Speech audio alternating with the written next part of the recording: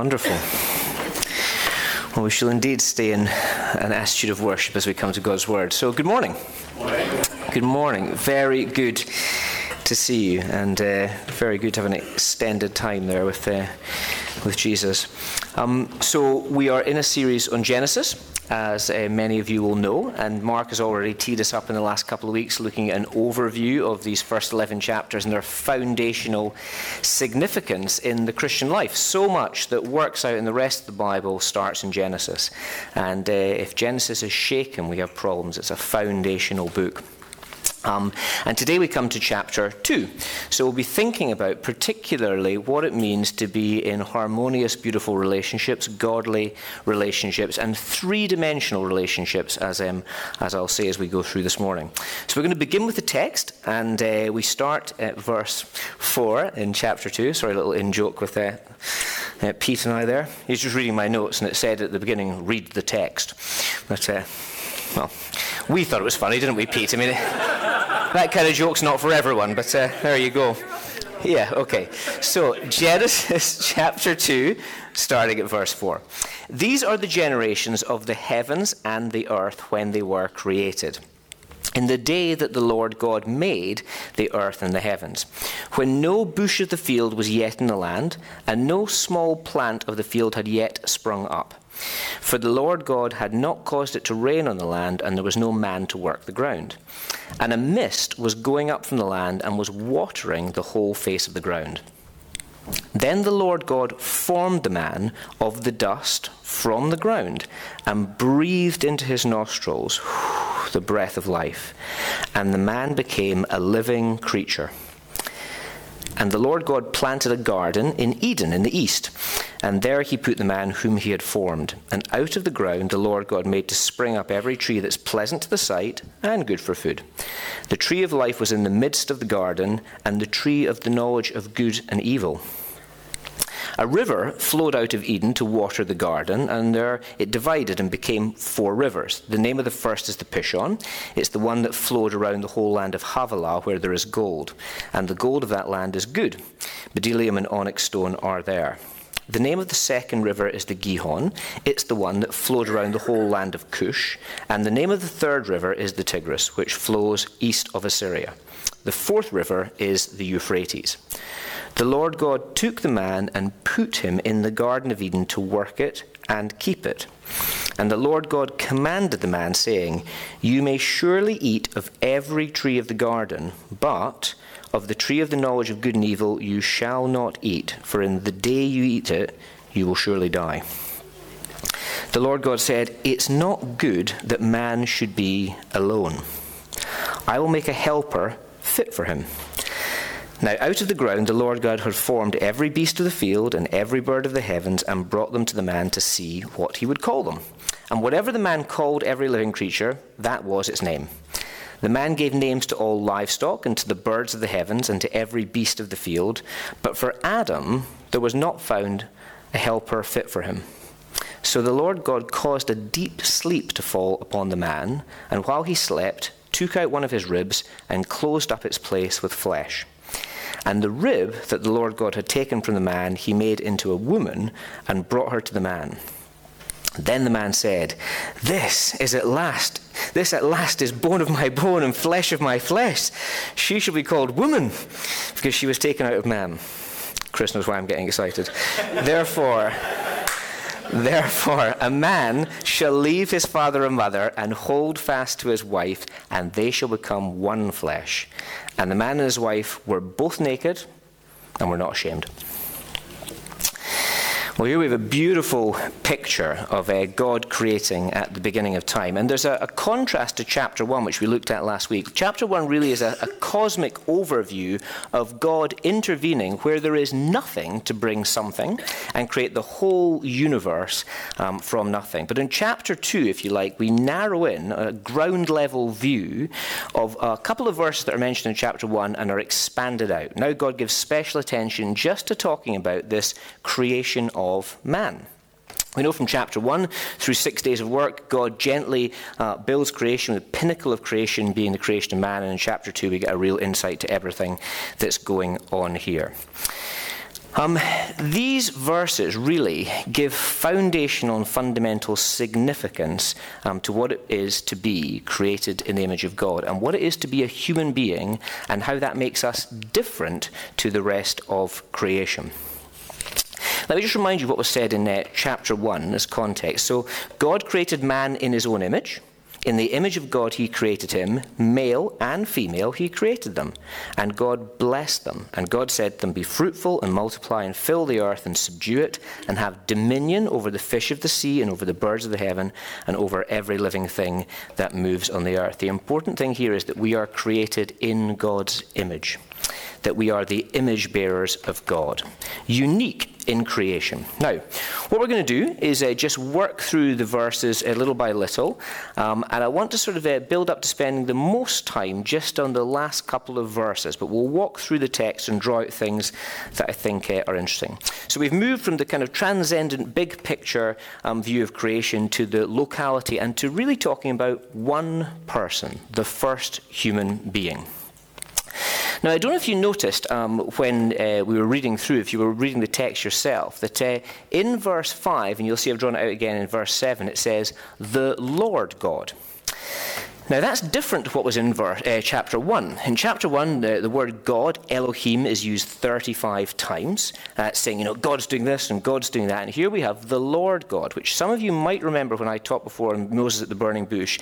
When you see Lord in capital letters in the Old Testament, it's the proper name of God, Yahweh, God's personal name. And it's as if we're moving from this overview of the God of all creation to the personal God who we know, Yahweh Elohim. It is interesting, just as a side note, that in Genesis 1, this word Elohim is plural. There's a little hint there to the plurality of God, and which we know now, of course, to be the Trinity.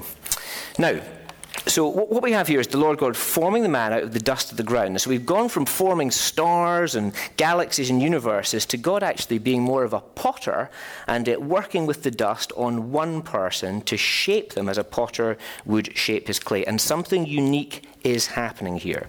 And the reason I say that is only 3 times in the text is the Hebrew word bara used for creation. And it means created from sort of nothing or created anew. And it's for matter, for life, and man. And so when God is creating man, he's doing something different here. And we are the only beings in all creation that sort of combine heaven and earth because God is breathing life into creation here.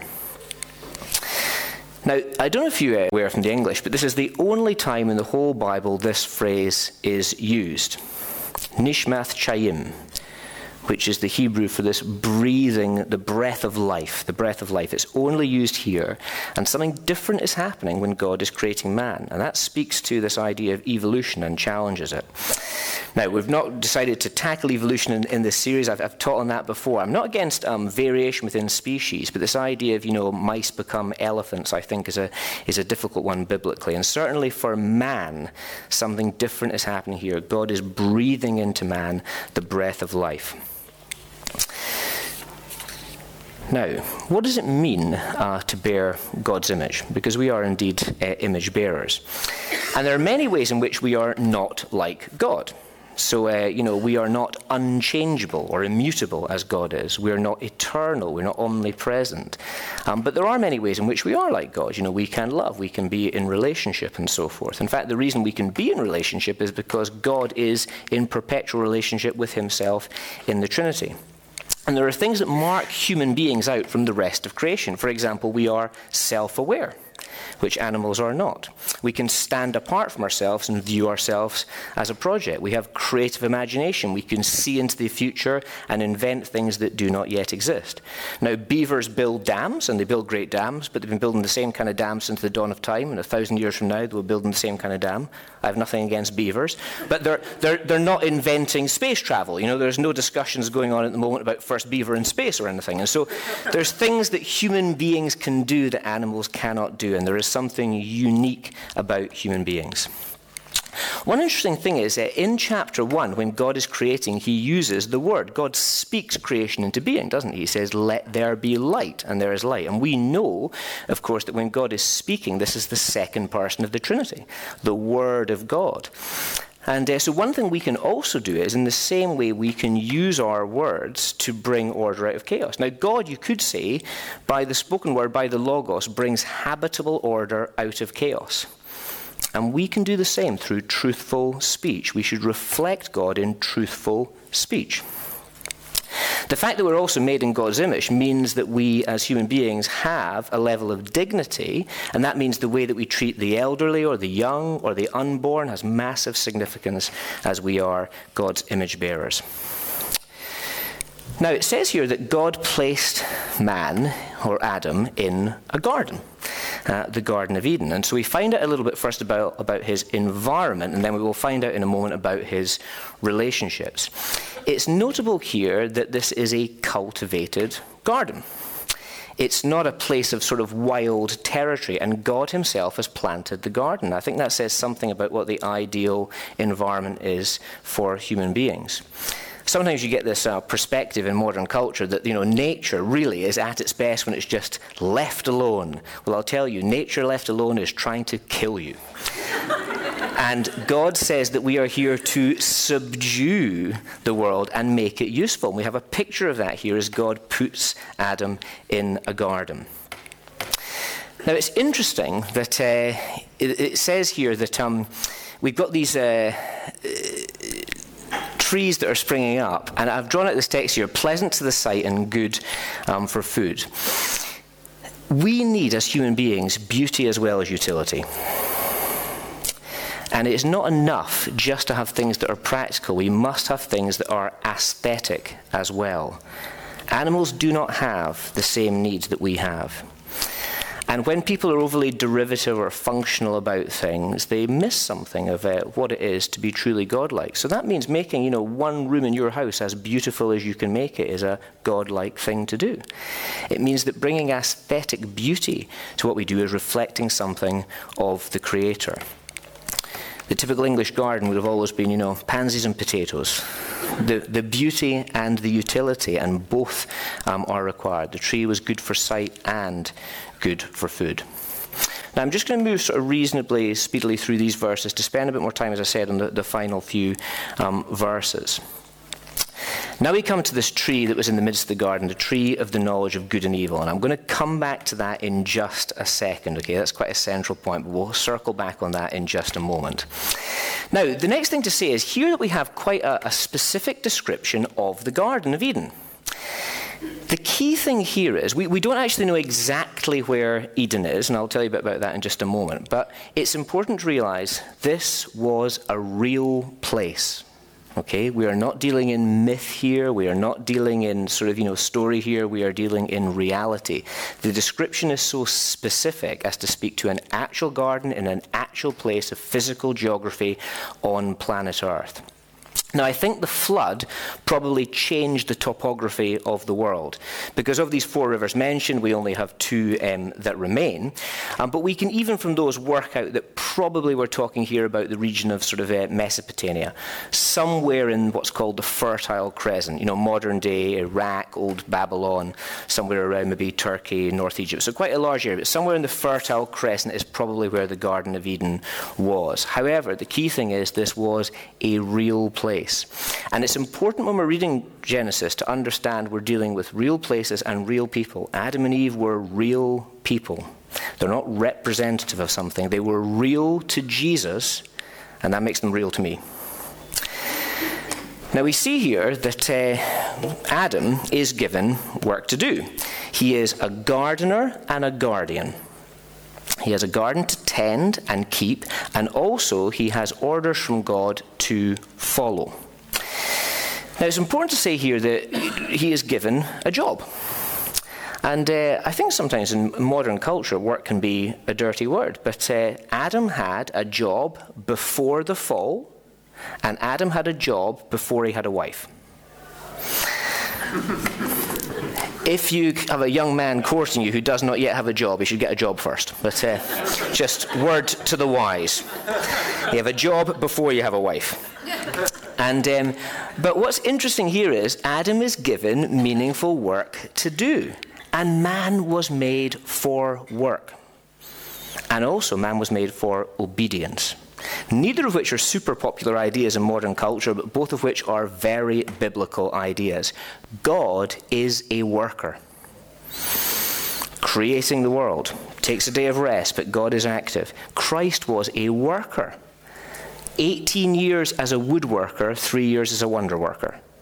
Jesus knew what it was to work in physical labor, and work is a God-ordained thing. But more than anything else, God actually wants obedience from us. You see here that we are not to eat, or Adam is not to eat of the tree of the knowledge of good and evil.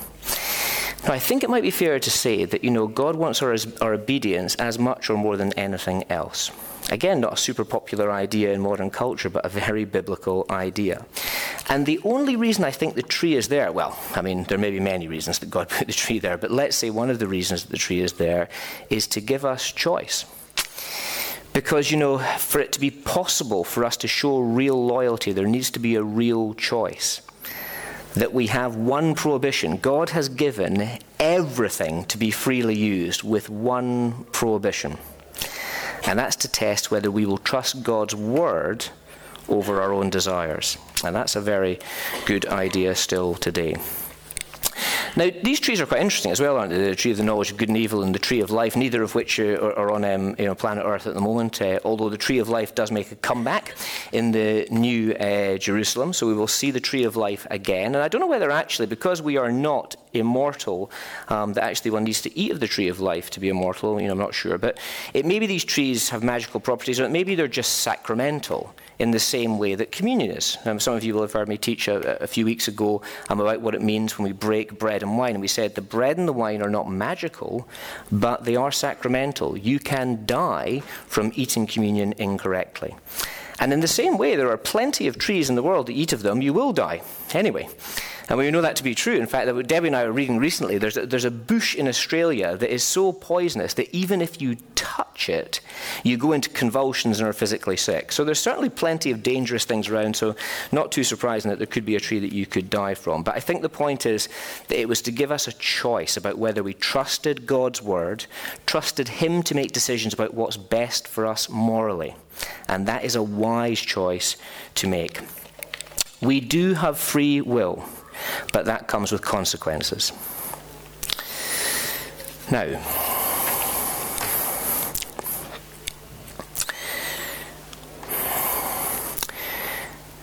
when we come to verse 18, we come to the first thing that God has said is not good. All through Genesis 1, during the creation story, God is constantly saying, and it was good, and God saw that it was good, and God saw that it was good, and the conclusion is, and God said it was very good. But now God says there's something that is not good, and that is loneliness. It wasn't good for man to be alone. Man needs to be in right environment, but also in right relationship. I don't know if you're listeners to Desert Island Discs on Radio 4. But, and just nodding. If not, you should go there immediately. But, for the uninitiated, the idea is you get cast away on a desert island, you get 8 pieces of music, you get to take the Bible, the complete works of Shakespeare, you're allowed 1 additional book and a luxury item. And over the last 70 years, the good and the great from across the world have all been on Desert Island Discs, and they're all to be downloaded as free podcasts. But anyhow, very often at the end, whoever's doing the interviewing will say, how do you think you'd cope on the desert island? And a few sensible people say, well, I'd probably enjoy a week or two's rest, but then I think I'd go mad. But you get the occasional person that says, I think I'd be fine. I'm pretty self-sufficient. And I always think of this verse when people say that. And God is clear, it is not good for man to be alone. We are designed to be in relationship. Now, to the 3-dimensional relationship. I think primarily we are designed to be in relationship with God, our upward relationship. We are also created to be in relationship with the creatures below us. And yes, I did say below us. Because God said that we are to steward the earth. If you like, Adam and Eve are king and queen, co-regents of creation, and we are to make it useful. Now, that doesn't mean we're to be irresponsible, quite the reverse. But man has authority over the creatures and the physical creation. But also it's critical that we have relationships on the horizontal, or peer-to-peer relationships. In my professional work, as some of you will know, I spend quite a bit of time with business owners or MDs and CEOs, and I can say that's a lonely job. And the reason is they get plenty of instructions down from boards or shareholders. They're certainly able to give instructions down, but they don't have anybody to speak to on the side. And it can leave you quite lonely and isolated. I mean, I don't know how much sympathy you have for CEOs, I'm not sure. But the point is, having no peer-to-peer relationships is difficult. It is difficult. And man was made for fellowship. And God said, it's not good for man to be alone. I am going to make a helper for him. Now, it says here that there wasn't a helper fit, so God needed to make one. And here we have the first operation under anaesthetic. Adam is operated on by the Lord God himself. God takes a rib from Adam to make the woman. Now, this is significant. And I don't know whether you've taken this literally or figuratively. I think we should take it as written. Do you know, incidentally, that ribs grow back? So very often, thoracic surgeons will remove ribs to use the DNA or to use the actual bone for other things in operations. And within 2 to 3 months, a rib grows back, either in whole or in part. Interesting, isn't it? But anyhow, do you believe God can do that? Do you believe God can create something from a rib? If you don't, you have problems with God, because God created the whole universe ex nihilo, from nothing. From nothing. Now, I mean, if I gave you a pile of something, say I asked you to create a rabbit, and I gave you the skin and the skeleton and maybe some of the organs and so forth. It's getting a little bit gory, isn't it? And now, I mean, you would even have the raw material. Could you bring the rabbit to life? A rabbit that actually worked? No. Try doing it out of nothing. Try doing it out of nothing. Now, God created everything from nothing. And as a Christian, we either need to believe an eternal something or an eternal nothing created everything, or an eternal someone created everything. And it's very important here, because this idea of taking Eve from Adam is saying that Eve had no human mother. Okay, and that is a challenge to macroevolution. Now, to the poetry. I don't know if you notice in your Bible, sometimes you'll see sort of, to the margin lines, that's the prose, and occasionally you'll see words that are centralized like this, and that's indicating that it's poetic. Many of you will know this, and the Psalms are that way and so forth. And what happens here is, when God makes the helper and brings Eve to Adam, he breaks out into poetry. This is bone of my bone and flesh of my flesh. And Chris was laughing because he knows what I'm going to say, that one of our favourite preachers, David Pawson, said a good translation of that sentence is that Adam actually said, "This is it!"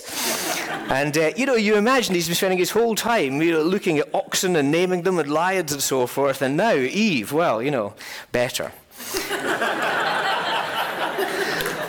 Now, and it's interesting because, Izzy was bang on when she was saying in her brilliant word, I thought, that, the rocks are praising God just by being, and the animals are praising God by being, but we can do something different. Incidentally, I don't know how you responded a minute ago to that idea of, the helper, that God is going to create a helper. And if you don't think that sounds great, bear in mind that the person most commonly described in Scripture as the helper is God himself. Hosea 13:9 says, "He destroys you, Israel, for you are against me, against your helper." God himself described himself as a helper, and he says that's what man needs. And I don't know about you chaps, but I can certainly say that in my own life. I am grateful to have a helper. But, that didn't go down quite as well as I thought, but there you go. Not every joke's a winner. Now, so, Adam breaks into poetry. Here's the key thing. Woman is part of man, which means man is incomplete without her.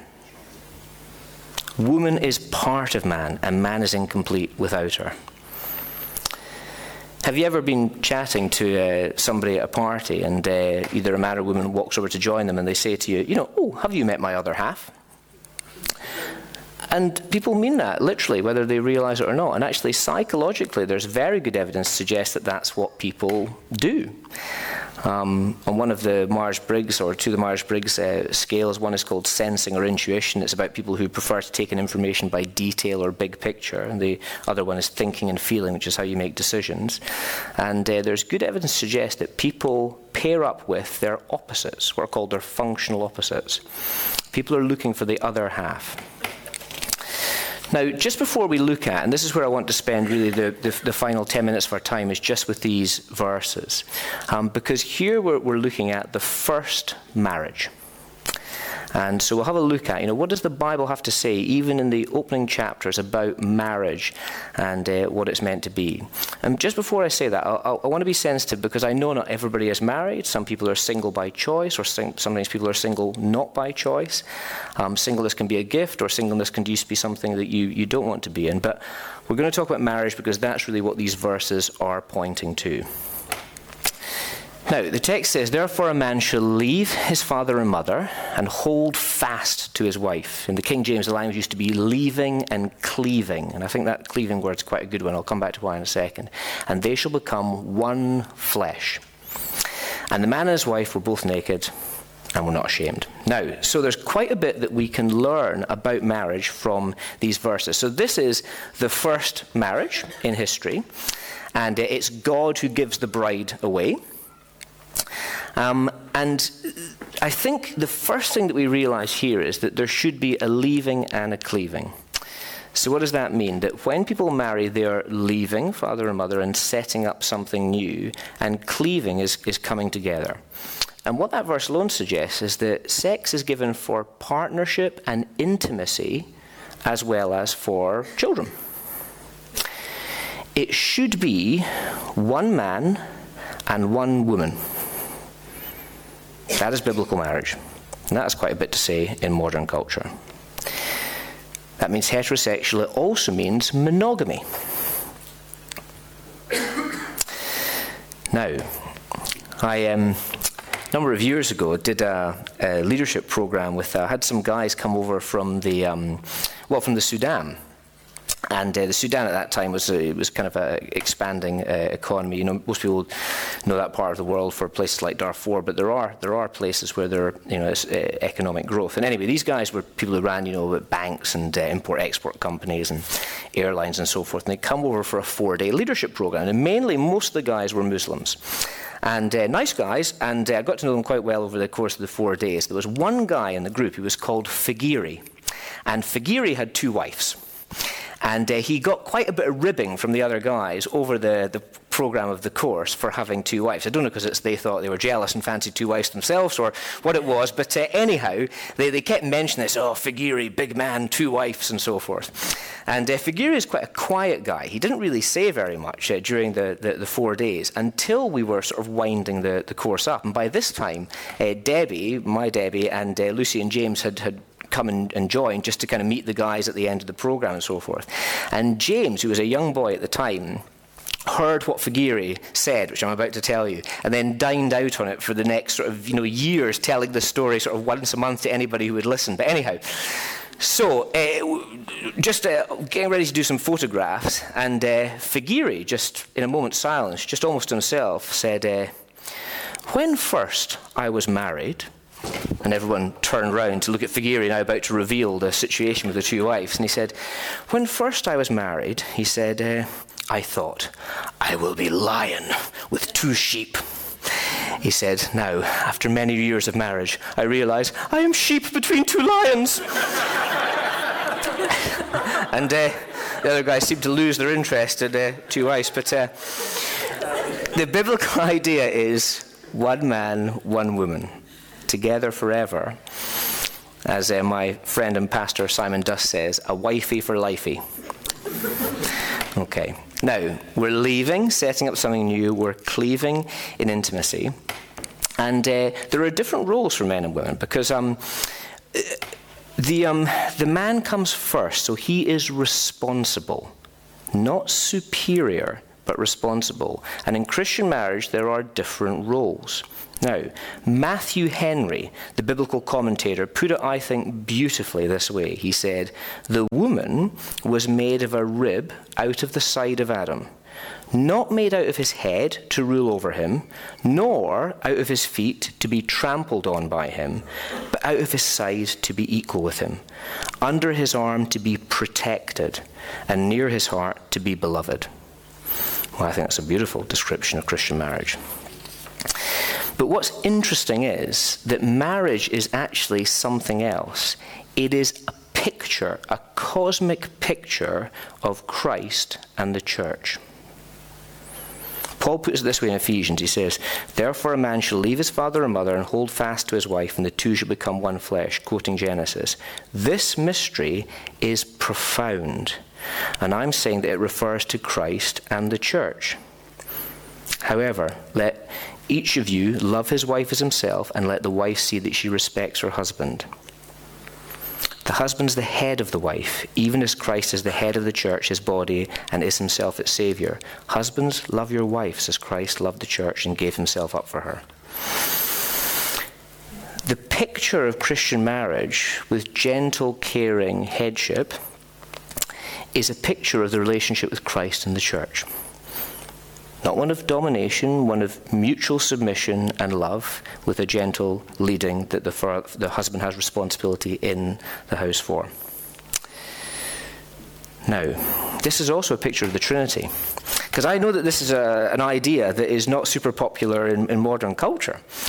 But if you look at the Trinity, Father, Son, and Spirit are equally God, but there is difference of role. The Father sends the Son.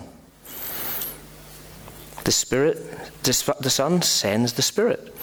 They have different roles. There is a leadership role that the Father takes, but they are equal. They are equal. And we must hold the two things together. God's people are called to show the world what real relationships should look like. Loving, mutually submissive relationships. And that should be a beautiful picture that people should see. Now, they were naked and not ashamed. Now, I'm not going to say too much about non-clothes wearing, so you'll be happy to know. But they were naked. They didn't have clothes. But it means more than that. I think it means nothing to hide.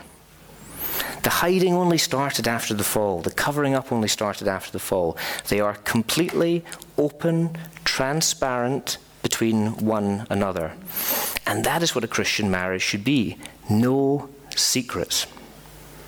If you have something you cannot share with your partner, if you have something you are keeping in the dark, something you do quietly in the corner in your own time, that is not God-honoring, and that is not honoring your husband or wife. Christian marriage should be transparent and open. I'll be very practical. That means no passcodes on your phone that your wife or husband doesn't know. No passwords on your computer that your wife or husband doesn't know. Complete honesty, transparency, nothing to hide is the picture of a beautiful relationship before God.